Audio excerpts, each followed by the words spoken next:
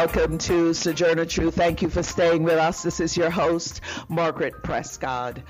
Today, the ongoing crisis in Haiti following the assassination of the U.S.-backed President Jovenel Moise. We speak with David Commission, who is the Barbados ambassador to CARICOM, which are the Caribbean states. Also, of course, our panelists will weigh in.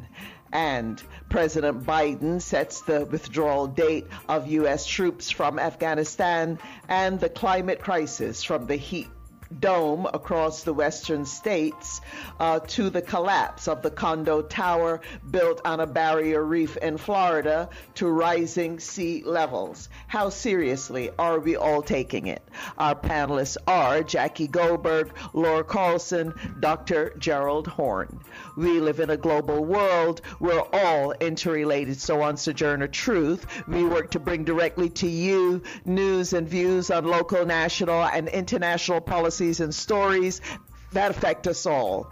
And we draw out how those of us most impacted, women, communities of color, and other communities are responding. We also discuss the interrelationship between art and politics. Now for our news headlines. For Pacifica Radio, I'm Eileen Alfandary. An Afghan official and Iranian media say the Taliban have taken control of another one of Afghanistan's key border crossings, this time with Iran. It's the third border crossing the Taliban have seized in the past week after previously taking crossings with Tajikistan and Uzbekistan. Recent Taliban wins come as U.S. troops complete their pullout from Afghanistan. Their most significant gains have been in the north, a traditional stronghold of U.S. allied warlords. President Biden yesterday vigorously defended the U.S. pullout. Christina Onnested filed this report. We're ending America's longest war. President Joe Biden says the U.S. has accomplished what it set out to do long ago. The United States did what we went to do in Afghanistan, to get the terrorists who attacked us on 9/11 and deliver justice to Osama bin Laden. Biden says children of parents who fought in Afghanistan are also fighting in the country some 20 years later. And it's time to put an end to the intergenerational fight. I will not send another generation of Americans to war in Afghanistan with no reasonable expectation of achieving a different outcome. Biden also pledged to support the thousands of Afghans who have helped the U.S. military as translators, drivers, and in other jobs. According to a report from the Cost of War Project at Brown University earlier this year, the U.S. Special Immigrant Visa Program is backlogged by an estimated 18,800 applicants in Afghanistan and Iraq. According to the Cost of War Project, 241,000 people have died as a direct result of the war. That does not include deaths caused by disease, loss of access to food, water, or infrastructure. I'm Christina Onnested reporting for KPFA. Haitian authorities say 2 Haitian Americans and 26 Colombians were part of the unit that assassinated Haitian President Jovenel Moise. Haitian police said they've arrested 17 people so far, are seeking 8 suspects. 3 others were killed by police. Colombia says at least 6 of those arrested are former members of its armed forces. Many Haitians are questioning the government's account. They wonder how the sophisticated attackers described by police could penetrate Moise's home, security detail, and panic room and escape unharmed, but then be caught without planning a successful getaway. President Biden and Vice President Harris met with civil rights leaders at the White House yesterday amid growing complaints that his administration and congressional Democrats aren't doing enough to push back against draconian restrictions on voting Republican-backed states have enacted. The meeting took place as Texas lawmakers began a special session aimed at adopting new laws restricting voting. During the meeting, Biden and Harris assured civil rights leaders they would push Congress to pass voting rights legislation while doing everything within the administration's power to secure full voter participation. Any such federal measure will have to overcome a Republican filibuster in the Senate. Vice President Harris followed the meeting with an address on civil rights at Howard University. Mary Sherman reports. Vice President Kamala Harris is going on the offense to protect voting rights, announcing a $25 million expansion of the Democratic National Committee's I Will Vote initiative. Your vote matters. Your vote is your power. Harris said there's a lot of work to do before the 2022 midterms to counter voter suppression efforts. This is not only about a national election. This is also about state and local elections. It's about who's going to be your sheriff or your mayor or your school board member. 17 states have enacted voting reform laws this year, which Republicans contend are needed to strengthen election integrity. Civil rights groups called for the preservation of voting rights at a rally outside the Texas State House. Measures now under consideration in a special session would ban curbside voting and straight ticket voting and give new powers to poll watchers. For Pacifica Network and Public News Service, I'm Mary Sherman. California Governor Gavin Newsom is asking people and businesses to voluntarily cut their water usage by 15% amid the state's worsening drought.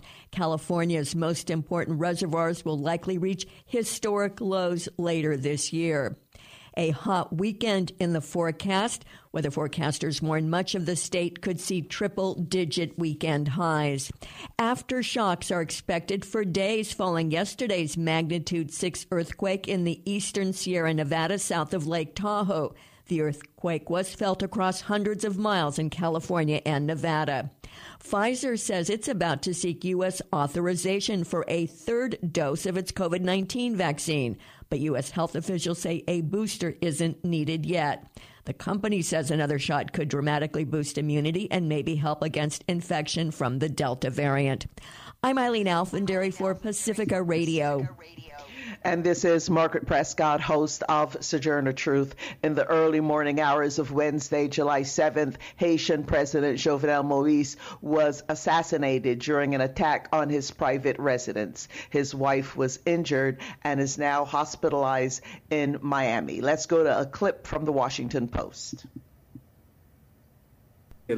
Haiti police have killed 4 people suspected in the assassination of President Jovenel Moïse, the police chief announced Wednesday, and 2 more have been arrested. The government has declared a 2-week state of emergency as it chases down the killers who shot Moïse dead in his home in Port-au-Prince overnight.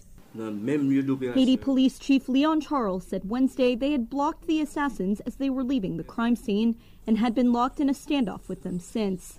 Moïse's wife Martine was also shot and severely wounded and has received medical treatment. Haiti's ambassador to the United States told Reuters the gunmen were masquerading as U.S. Drug Enforcement Administration agents, a move that would likely have helped them gain entry to Moïse's guarded residence. Interim Prime Minister Claude Joseph has called for calm across the country, the poorest nation in the Americas. Bustling streets were deserted Wednesday as vehicles transporting Moïse's body to the morgue were rerouted due to gunshots and roadblocks. Moïse's assassination came amid calls for his resignation over corruption allegations, economic mismanagement, and his tightening grip on power. The nation of 11 million has grappled with political unrest for decades and faces a surge in gang violence and a growing humanitarian crisis.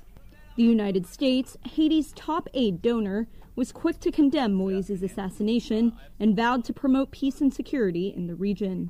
Meanwhile, the Dominican Republic closed the border it shares with Haiti in anticipation of violent unrest. The UN Security Council is set to evaluate the situation in a closed-door meeting on Thursday.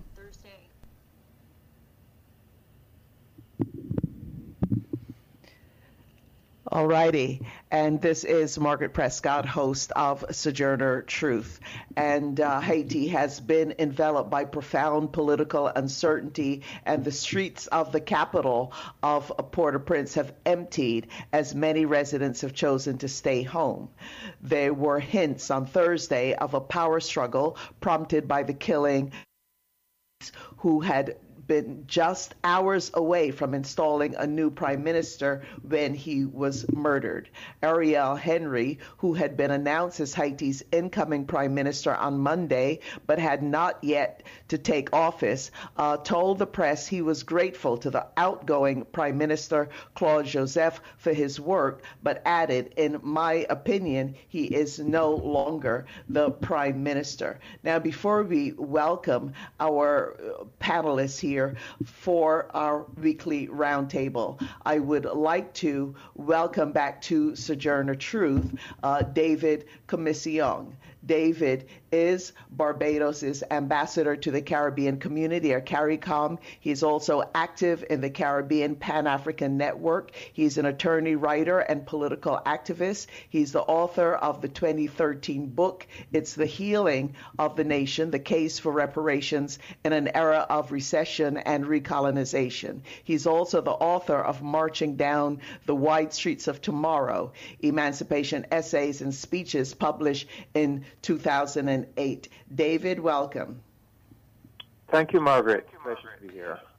All righty. So, David, a terrible time we're in now. First off, all of our condolences as the island of Barbados is recovering from its first hit of a hurricane in 66 years, Hurricane Elsa. And thank you for being in our show just earlier this week about Hurricane Elsa. But now we have this crisis in Haiti, and CARICOM just recently, issued a statement following a report they did on Haiti. Before we get to CARICOM's response to the assassination, can you fill us in? Can you give us any details on what CARICOM had to say in its report about the situation in Haiti? This is before the assassination. David Commission. Well, Margaret, I was one of the 4 members of the CARICOM expert group that spoke to a whole range of persons in Haiti in terms of putting together that report. So the report was very clear, very accurate in describing the political, constitutional, humanitarian, and security crisis in Haiti. And the report ended by making certain recommendations to CARICOM that CARICOM needed to get involved, needed to offer its good offices, and that all of the relevant CARICOM institutions need to be deployed in assisting Haiti. So the report was very clear that this was a very serious crisis, that there were armed gangs. But something, Margaret? In none of the discussions that we had with Haitian activists, opposition people, civil society people, as opposed as they were to President Moïse, no one mentioned the possibility of Moïse being assassinated. So in a sense, the assassination kind of really came out of the blue. I mean, they all acknowledged the great crisis. There was a lot of criticism of President Moïse, but not a single person that we interviewed mentioned the possibility of the president being assassinated. And so, CARICOM made a very important, the CARICOM heads of government, they met in emergency session right after the news of Moïse's assassination, and they issued a very important statement. And there's a particular paragraph in that statement that we need to pay attention to, and this is the paragraph. It says, in light of Haiti's membership of CARICOM and the family ties that bind the people of Haiti and CARICOM together, CARICOM expresses its willingness to play a lead role in facilitating a process of national dialogue and negotiation to help the Haitian people and their institutions to craft an indigenous solution to the crisis. End of quote. Now, I think that's a very important statement.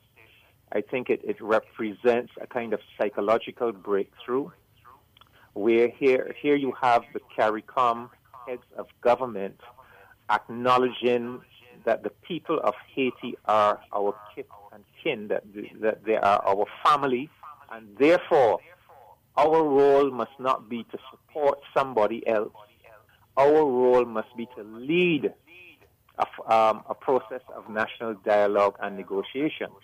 What we need to see now is how will the Haitian society respond to this offer that CARICOM has put on the table. Over the past 2.5 years, CARICOM has requested the government of Haiti, the administration of President Moïse, to come. CARICOM has said over and over again, we want to come and help to sort out this crisis. We want to send a fact-finding team so that we can get a better insight into what is happening. And Moïse's administration never responded favorably. They were always looking north to the United States of America, the government of the USA, the OAS, but seemingly never towards their Caribbean brothers and sisters, CARICOM. So it is left to be seen now how not simply the administration, but the civil society organizations, the people of Haiti, what will be the response to this CARICOM offer? Right, and that remains to be seen. And of course, CARICOM also issued a statement following the assassination of Jovenel Moïse and the injury of his wife. But David, we are going to continue to be in touch about CARICOM's work in relation to Haiti. And at this point, no one really knows what's going to happen. There seems to be a constitutional crisis where you have two men claiming to be in charge of the country right now, the prime minister who was in place, as well as the prime minister that had been announced by Jovenel Moïse to be put in place this week. So, David, I'm sure we'll be back in touch with you to discuss further events as they develop in Haiti and as they affect the entire region. So we appreciate you and thank you so much for joining us. Thank you, Margaret. My pleasure. I'm always here. To help in any way I can. Thanks.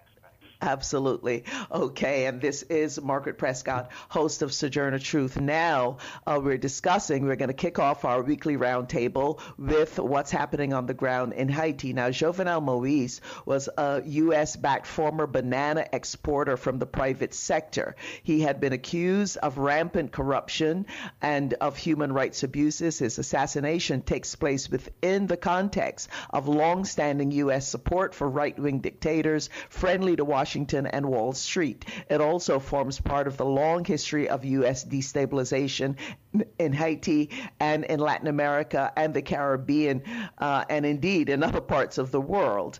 Former President Jean-Bertrand Aristide, for example, became Haiti's first democratically elected president in February 1991 until a September 1991 U.S.-backed military coup. And then in 2004, after Aristide came back into office, he was once again ousted in another coup after right-wing ex-army paramilitaries invaded the country from across the Dominican border. And the United States helped to orchestrate this coup against him. And indeed, President Aristide and his wife, his family, were kidnapped and forced into exile in the Central African Republic. And it took Congresswoman Maxine Waters to go to the Central African Republic to make sure that the Aristides were going to be safe and were going to be allowed to leave. And in the end, after a short stay in Jamaica, and there was a lot of pressure from the United States for President Aristide not to stay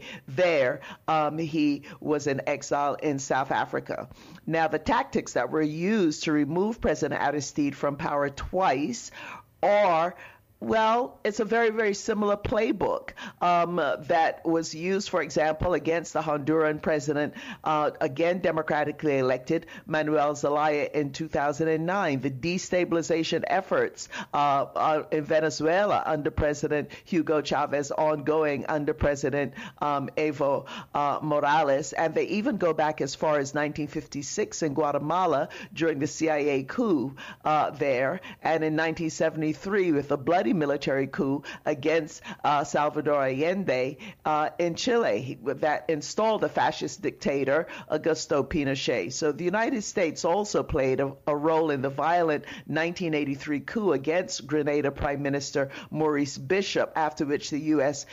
Troops invaded the nation. So setting this stage here to welcome our panelists to dig deep into all of this. And I'd like to welcome first Laura Carlson, who is the director of the Americas program and works with Just Associates, an international feminist organization based in Mexico City. She's a regular contributor to America's Updater, Foreign Policy in Focus, Counterpunch, and several Spanish language publications. Laura is also a television host and commentator on globalization, the drug war, immigration, and gender issues for various international news outlets. Laura, welcome. Thank you, Margaret. It's a pleasure to be here. And Jackie thank you, Laura. Jackie Goldberg is a governing board member for the Los Angeles School Board District 5. She is a former member of the California State Assembly. Jackie Goldberg has previously served as a member of the Los Angeles City Council. Before being elected to council, she served on and was later president of the Los Angeles School Board. Jackie Goldberg, welcome. Thank you for inviting me. And Dr. Gerald Horne, Moores Professor of History and African American Studies at the University of Houston. He's written more than 30 books. His most recently published book is The Bittersweet Science, Racism, Racketeering, and the Political Economy of Boxing. He is also the author of The Dawning of the Apocalypse, The Roots of Slavery, White Supremacy, Settler Colonialism, and Capitalism in the Long 16th Century. He's also written on Haiti. Dr. Gerald Horne, welcome. Thank you for inviting me. All righty, so let's get right into it here. Laura Carlson, we're going to start with you because, not that a lot of people on the ground were surprised about what happened in Haiti, but nevertheless, it was indeed surprising and very shocking that the way that Jovenel Moïse was taken out. And of course, now there's a lot of speculation about who really hired the heavily armed commando unit that assassinated Jovenel Moïse. Your response to this, because it does seem we don't know, and we may never know who really is responsible for this assassination, but we know that the United States, since the Haitian Revolution, has been in Haiti destabilizing, and the other examples that have given of U.S. efforts to destabilize or regime change throughout the region. Laura Carlson, your thoughts on all this? Yeah. Well, that was an excellent introduction, especially with all the history, because I think that it's all very involved in trying to figure out what's going on right now. I mean, this is a bizarre story. It really doesn't make sense on the surface of it, and I think it's important that the previous speaker mentioned that no one ever mentioned it as a possibility or even, on the horizon when they were discussing the internal dynamics of Haiti, very complicated, very unstable. And yet that is another indication that this comes from the top down. This is a global geopolitical move, but we still don't know from where or how. To add to what you've already mentioned about Jovenel Moïse, it's important to say he was an illegal president as well. He was, and this is not a justification, of course, everyone universally condemns the assassination as we would any assassination. He was elected with 10% of the vote. He was supported by the United States and the Organization of American States. He was attempting to stay in power until 2026, and he actually had his legal mandate ran out last February. In the midst of all that, he's been, accused of stealing public funds, of killing opponents, of repressing protests, which you've covered widely in Sojourner Truth, defining protesters as terrorists. So then we have this assassination, which, first of all, there's a universal belief that this is an inside job in some ways because he had so much security. And then the story is that they actually cornered the assassins, which they're numbering at over 30, and that there was a standoff here. They're also reporting that they tried to get into the Taiwan embassy there, and that they were dressed as DEA agents. Among the people that they've been able to identify and capture, they have 2 Haitian Americans, and they also have 26 Colombians. So it's bizarre. There's no other word for it. I actually am in Colombia right now, and it's a huge news. We are on a human rights mission because these people, the Colombians that are captured associated to this assassination, are a number of them that they've been able to identify so far are ex-military. And so there's been many questions directed toward the military about what they're doing as mercenaries in foreign countries. And we're not just talking about Haiti in this incident.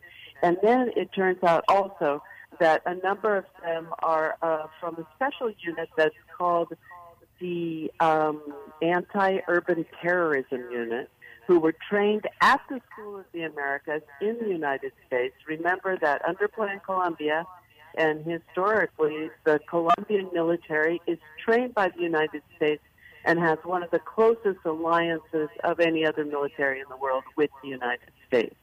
So these are the linkages that we're beginning to see in this case, and yet the end game is not clear because, of course, as you mentioned, Moise was an ally of the United States. He was also heavily promoted and sustained by Luis Almagro in the Organization of American States, a clear ally of the United States, especially of Trump as well. So we have many people, especially the Black Alliance for Peace, says that they smell a rat here. You know, something is not right about the story that we're being told. But in any case, it's clear that this is a result of the military complex and interventionary history that the United States has, that something's going on in terms of the very high up geopolitical interests that's leaving a huge, much more profound crisis in Haiti than we had before, a country with no vaccines, a country with a food crisis, a country with high levels of violence that will be exacerbated by the instability. There's calls now in this context that the United States has to move in. That's highly suspicious. This is precisely the time to stay out. The United States intervention in Haiti has never been on the side of democracy. It has not produced, even under the guise of humanitarian efforts, it has not alleviated the situation for the Haitian people, but completely the contrary. And so I would totally agree with the previous speaker. That's what's needed is a national, regionally supported solution that lets finally the Haitian people decide their future. Yes, thank you, Laura Carlson. And Jackie Goldberg, your thoughts here. I mean, nobody knows who had a hand in what happened. The prime minister who is now saying he's in charge, he was supposed to be the outgoing prime minister, have implied that Jovenel Moïse, in addition to the people on the street who were protesting his dictatorship and his Duvalierist policies and massacres of his own people, etc., are saying that among the oligarchs, he had also recently made some enemies by stepping a bit on their toes and trying for him and his wife to actually get in on some kind of business deal. So, I mean, there are all kinds of possibilities here. But Jackie Goldberg, that being the case, the United States has intervened in Haiti since really the Haitian Revolution, when the U.S. started an economic boycott against it. And this has continued decade after decade after decade. And the context also of the playbook of the United States being involved in destabilizations, regime change, etc. Now, it's very well may not be the case in Haiti. Moïse was an ally of the United States, but who knows, because this business could get very, very dirty indeed. Jackie Goldberg, your thoughts on all this? Well, you know, I think the context that I look all of this into is the Monroe Doctrine, because I think there's the beginning of the United States publicly stating to the world that where the, as they called them, the two Americas, meaning North and South America, were concerned, the United States told Europe, at the time the only one that would be involved, that they were not allowed to have colonies in the Western Hemisphere. That doctrine led to the excuse for the United States to intervene whenever it felt like it and continuously in Haitian politics. I think people also don't all realize the whole role that France played. The famous Toussaint Louverture, who led a wonderful, extraordinarily successful revolution. First helped kick out the Spanish and the English from Haiti, and then later was able to get the French to be kicked out.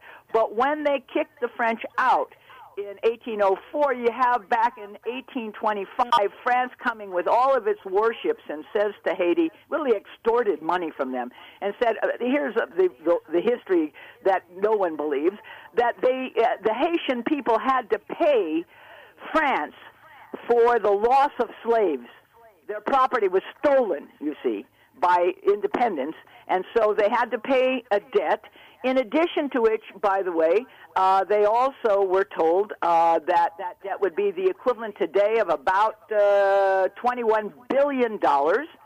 And the reason that this all happens is because Haiti had been, at the time of the early 1800s, the most successful European colony in the Western Hemisphere in terms of the Caribbean. It was a rich country that had great exports. It was doing very well economically. The country seemed to be pretty much at peace, and then, of course, all of the interventions begin. So the United States in 1804, under Thomas Jefferson, decides, well, this is not such a good thing. We have slaves. We don't want this to get too carried away. So he begins this economic boycott. All I'm really trying to say is that the United States has not been a partner with Haiti. It has been an opponent to democracy in Haiti. The whole ousting of a popularly elected priest who was the only and first democratic person, a democratic election in Haiti, and all of the United States support for the Duvaliers, getting rid of them. And I mean, it's the thing that I worry about is that there are no elected officials that are properly elected in the entire country right now. There are only 10 senators. There are no people in Parliament because the recently assassinated president refused to hold parliamentary elections. Usually in Haiti, when something bad really happens, they go to a Supreme Court judge, but the chief of the justice of the Haitian Supreme Court just died of COVID-19 because COVID-19 is rampant in Haiti. So, what you have is a country that has been devastated by events that were external to it. And that this is, I think, external to it as well. I think there were insiders and outsiders that participated together. But I agree with Laura. We don't know to what end, in what direction. We know that this president that was assassinated was not popular, but we don't believe the appointees, either the current one or the one that says, I'm the one that's the prime minister. We don't think any of them are really interested in helping the people.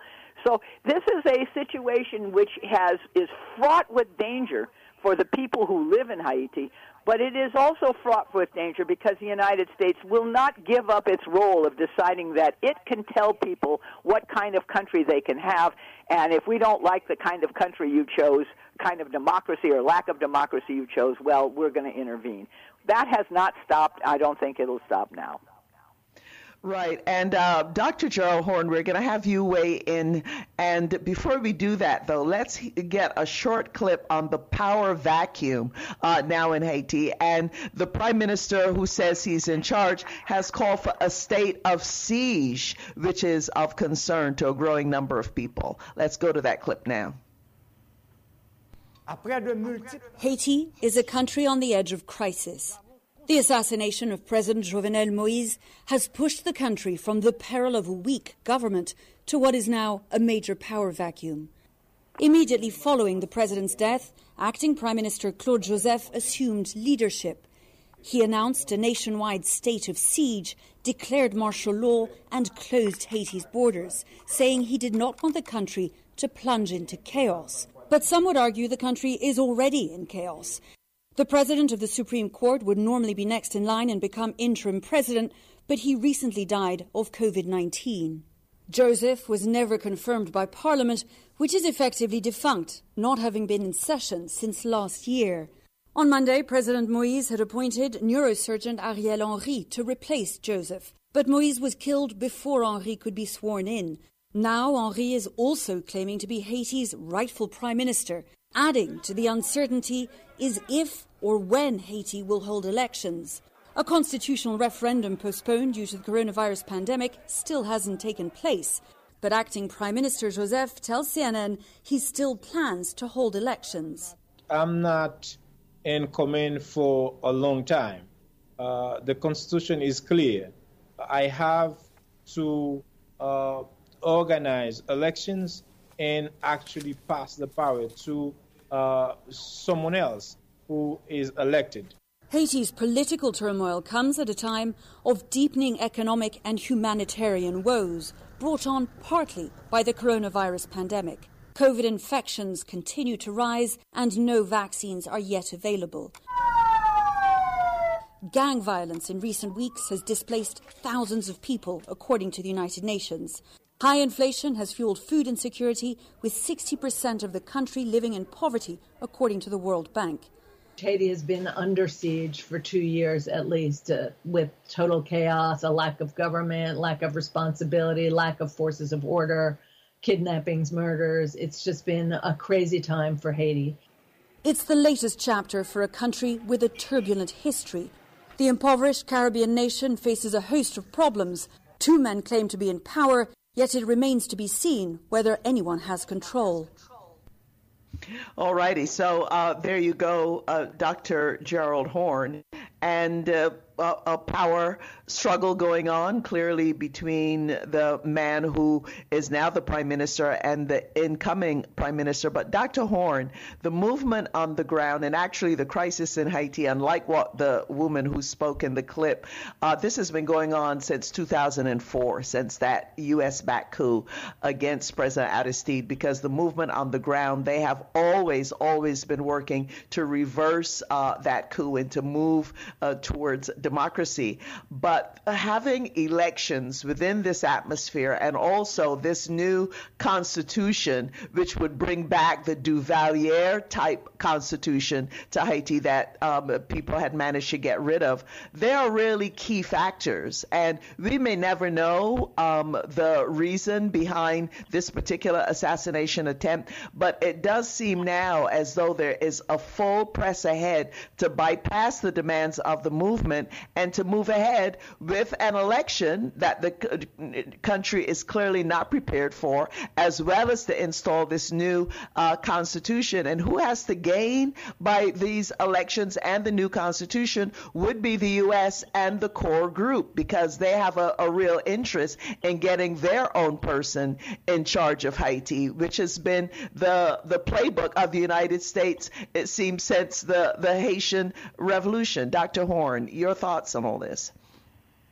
Well, I would echo the comment by the Barbadian ambassador to CARICOM with regard to the Caribbean neighbors playing the lead role with regard to Haiti. And I'd add the friendly amendment that I would like to see a government that has proven that it can stand up to U.S. imperialism play the leading role. I'm speaking of the government headquartered in Havana, Cuba. Because I'm afraid to say that the Organization of American States and even the United Nations Security Council, they have not bathed themselves in glory in recent years with regard to their maladministration and mismanagement in Haiti, going back to the so-called UN peacekeepers who left in their wake not only a cholera epidemic, but various forms of sexual misconduct that are still continuing to ricochet around the island. And when there is this CARICOM delegation that is formed, I would hope that they would look more carefully at this assassination, because I agree with Black Alliance for Peace that I smell a rat. If you look at the videos that have emerged, you see 5 or 6 vehicles moving away from the president's assassination, and then you can fairly conclude that there were about 25 to 30 assailants involved, and yet our Haitian friends tell us that the president had been guarded by about 100 different individuals. And in the wake of all this shooting, there was only one death, that is to say the president. So there's something awry with regard to that.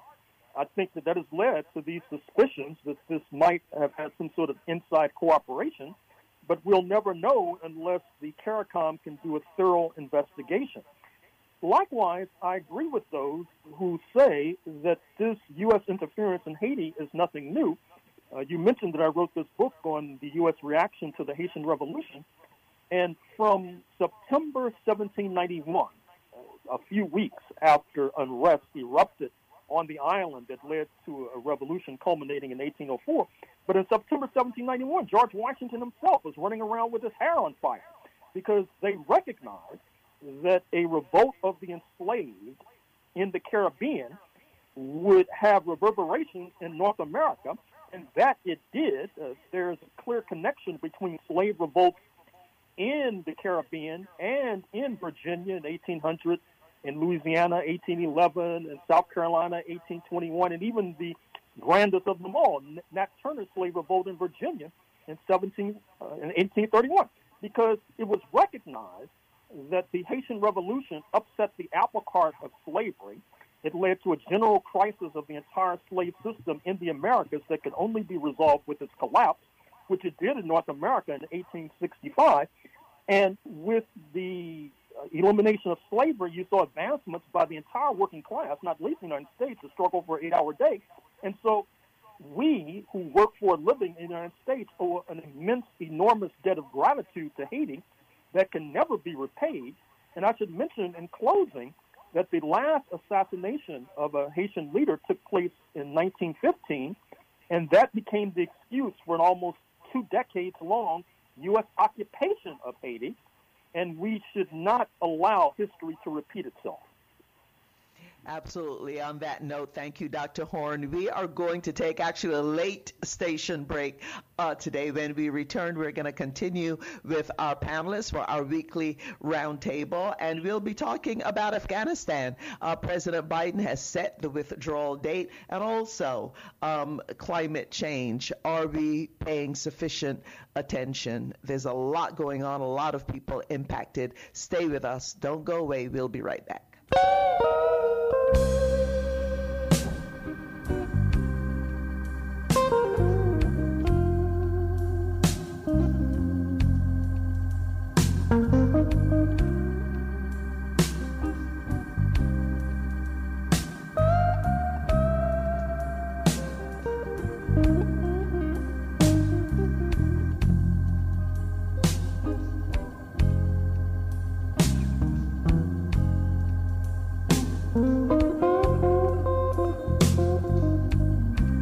Just beautiful, beautiful. The Sky is Crying by Gary B.B. Coleman. This is Margaret Prescott, host of Sojourner Truth. Check out our website at SoTrueRadio.org.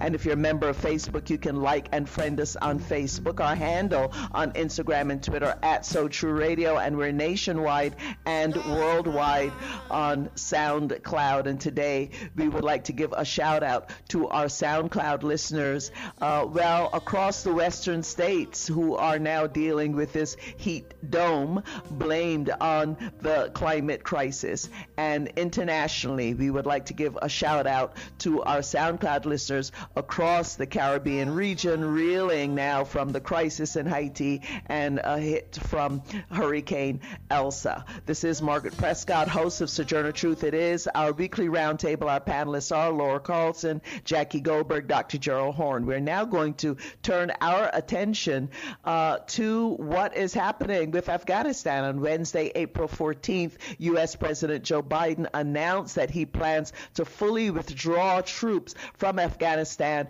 by September 11th, ending 20 years of U.S. military occupation. The occupation has taken the lives of at least 2,300 U.S. troops and more than 100,000 Afghanis, according to most estimates. Thousands more have been injured physically and mentally with physical disabilities and post-traumatic stress disorders. On October 7, 2001, the U.S. government invaded Afghanistan, claiming it was a part of the so-called War on Terror. This took place just weeks after the September 11 attacks across in the East Coast, in which thousands of people were killed. Now, George W. Bush launched a military offensive against the Taliban and Al-Qaeda that were based in Afghanistan. And not only did this offensive kill innocent Afghans, including women and children, it also festered into becoming an almost 2-decade-long occupation and war. Let us go to a clip now on President Biden and what he had to say. So let me ask those who want us to stay. How many thousands more Americans' daughters and sons are you willing to risk? How long would you have them stay? Already we have members of our military whose parents fought in Afghanistan 20 years ago. Would you send their children and their grandchildren as well? Would you send your own son or daughter? After 20 years, $1 trillion spent training and equipping hundreds of thousands of Afghan national security and defense forces. 2,448 Americans killed, 20,722 more wounded, and untold thousands coming home with unseen trauma to their mental health. I will not send another generation of Americans to war in Afghanistan with no reasonable expectation of achieving a different outcome. The United States cannot afford to remain tethered to policies created in response to a world as it was 20 years ago. We need to meet the threats where they are today. Today, the terrorist threat has metastasized beyond Afghanistan. So, we are repositioning our resources and adapting our counterterrorism posture to meet the threats where they are now, significantly higher in South Asia, the Middle East, and Africa. But make no mistake, our military and intelligence leaders are confident they have the capabilities to protect the homeland and our interests from any resurgent terrorist challenge emerging or emanating from Afghanistan. All righty, and we're going to switch up the order a little bit, but also to let our listeners know we had hoped to be able to discuss the climate crisis today. We did spend quite a bit of time and added in guests in addition to our weekly roundtable on Haiti. So what I'd like to do is to propose moving the climate discussion for our roundtable next week. But Jackie Goldberg, you were early training as a student, were part of the anti-war movement. Your thoughts now on Afghanistan, the U.S. withdrawal. Afghanistan, a very impoverished nation, and the question is, what did they gain? Is Afghanistan better off now, 20 years after this war? Jackie Goldberg, your thoughts on this latest move? Well, it's again the United States deciding that it could nation build somebody else's nation and decide for them how their country will be run, decide for them their future. And now Afghanistan will have to make that decision itself. I supported the withdrawal of American troops long before Biden was elected president. It seemed clear to me that the Russians weren't able to make Afghanistan into its image. Before that, the English weren't able to make Afghanistan in its image, and the United States spent lives and dollars doing that, trying to make it in a nation state in our image. Well, you just can't do that. Will there be, and there already are, major Taliban changes? Yes. I think one of the big questions is what happens to women and girls. Will they be able to go to school or not? Will they be back and wearing no more casual clothes but wearing head coverings and being really unable to do anything except stay at home or be with an adult male? I think that we're going to see a lot of the one thing I like the best about Biden's speech is he didn't try to say that we've accomplished our mission. I mean, he kind of did that a little bit. He said, well, what we wanted to do was to stop the control of the Taliban in creating new places to have terrorism start. And he said, we got rid of one of their major leaders, of course. So that happened under Obama. So I think what we really need to watch is whether or not the Taliban army, which is quite large and well equipped, whether it will in fact continue to just give up to the Taliban without fighting. That may be the wisest thing for it to do. We don't know, but it is a decision of Afghani people. And it's a war that would not ever be won militarily. When you cannot win a war militarily, there is no reason to continue to send another generation of Americans there. And there's no reason for us any longer to pretend that somehow or another what we've been doing has made life easy or wonderful for the people of Afghanistan. Right. Thank you, Jackie Goldberg. And Dr. Horne, we're actually going to go to you next. Your thoughts? Well, the first thing we need to realize is that U.S. intervention in Afghanistan preceded October 2001. It actually goes back to the late 1970s and actually precedes Moscow's intervention in Kabul in December 1979. In fact, the purpose, as articulated by former National Security Advisor Brzezinski, was to bait the Soviet Union into a quagmire. The problem, amongst others, with that particular strategy was that it involved an alliance, de facto or otherwise, with religious zealots who then stabbed the United States in the back and in the front by attacking New York and Washington in September 2001. And just as we have described the U.S. policy towards China as being disastrous over the decades, you can say the same thing with regard to Afghanistan, and with this obsession with Moscow being at the root of both catastrophes. I think it's also fair to say that it's unclear to me what the United States' relationship with a post-Ghani regime will be in Kabul. That is to say, I'm already expecting, like so many others, for the Ghani regime to collapse within 6 months to a year and the Taliban coming to power. But since the United States was allied with religious zealots before October 2001, it's not beyond imagining that they can be allied after 2021. And this is particularly so if you look at your map and notice that Afghanistan borders on China, it borders on Iran, and so therefore the United States could profitably, that is to say U.S. imperialism could profitably work with a regime of religious zealots in Kabul, irrespective of how they treat their own people, which then again comes back to the fact that one of the reasons why the Taliban is so well equipped is because they're allied with U.S. allies, not only Pakistan, but the Gulf Arab monarchies, particularly Saudi Arabia and the United Arab Emirates. And as long as the United States maintains good relations with those regimes, we cannot rule out some sort of reconciliation with the Taliban government in Kabul, with the Taliban government then used as a spearhead against both Iran and China. All righty. And Laura Carlson, you'll have the, thank you, Dr. Horne, you'll have the last word on this. Well, I thought the speech was kind of a hodgepodge because on the one hand, you have kind of a veiled critique of the war, fairly strongly saying that very strongly saying that it's time to end it, which is good.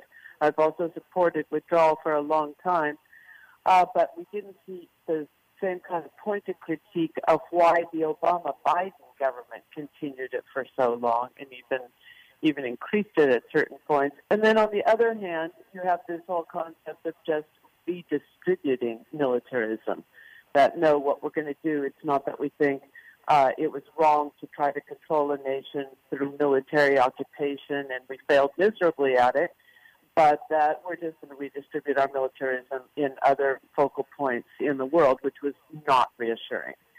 The problem is it's called the Monroe Doctrine in our region, but in general it's still the pattern of global imperialism and hegemony.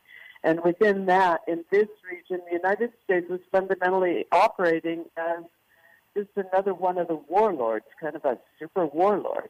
And so now with the withdrawal, obviously that changes the balance of forces within the country. We have the surges of the Taliban.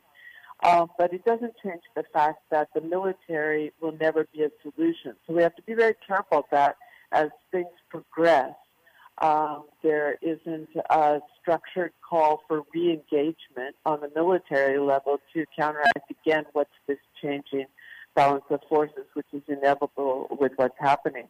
Again, it is very important, I agree, to watch what happens to civilians. Women and children have been a disproportional number of the deaths in this type of military engagement, and their rights will be at risk, certainly, the limited ones they've been able to achieve. But Afghan women are fighters. I mean, they have organizations, they know how to fight for their rights, and they have consistently named U.S. occupation as a serious problem within their own movement to gain their rights in the country. One of the things that I noticed is a quote from the press saying the Afghan troops are surrendering in the hundreds, forfeiting troves of U.S. supplied equipment.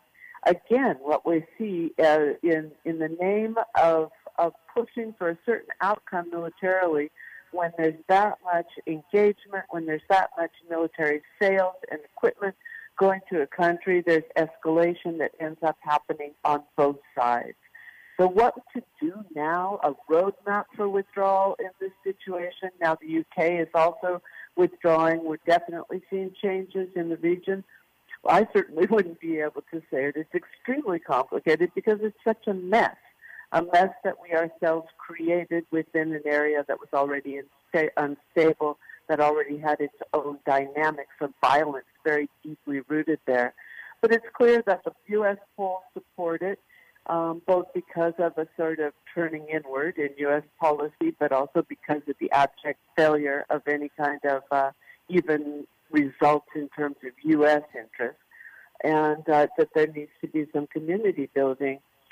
There's been a lot of mistakes made. It's a little disappointing, too, within the speech to hear that there's pretty much only an emphasis on American lives lost. That's offensive to the rest of the world, considering how many people were killed in Afghanistan and in other U.S. population, in other U.S. occupations around the world. But it seems to resonate domestically. I wish we could get beyond that kind of discourse and begin to value the lives of people that are killed by U.S. troops and U.S. occupations, in other countries as well. But that's, I guess, to be expected. The phrase that it's the right and responsibility of the Afghan people alone to decide their future and how they want to run their country, that's certainly to be lauded. It's too bad that it isn't more of a pillar of U.S. foreign policy and seems to only pop up when it's convenient rather than as a principle that would run throughout. Right now, there's a lot to be unraveled. The contractors are leaving as well, and they're so responsible for the whole infrastructure and military especially, but all kinds of infrastructure there, that it's not clear how the country can continue to receive even just the parts. They're talking about problems with just even the contracts that exist. So it's something we have to watch closely and try to figure out as a case study of how you transition from military logic of occupation to support for rebuilding this country as damaged as Afghanistan. Thank you for that, Laura Carlson. The music indicated we are out of time. Another fascinating roundtable. The total military expenditure in Afghanistan was $778 billion, enough money to feed, clothe, house, and educate all income people in the United States. There you have it. I'd like to, today's show produced by me, that's Margaret Prescott. I'd like to thank our audio engineer, Kiana Williams, our assistant, our producer, Romero Funes. And if you'd like a copy of today's show, please contact the Pacifica Radio Archives.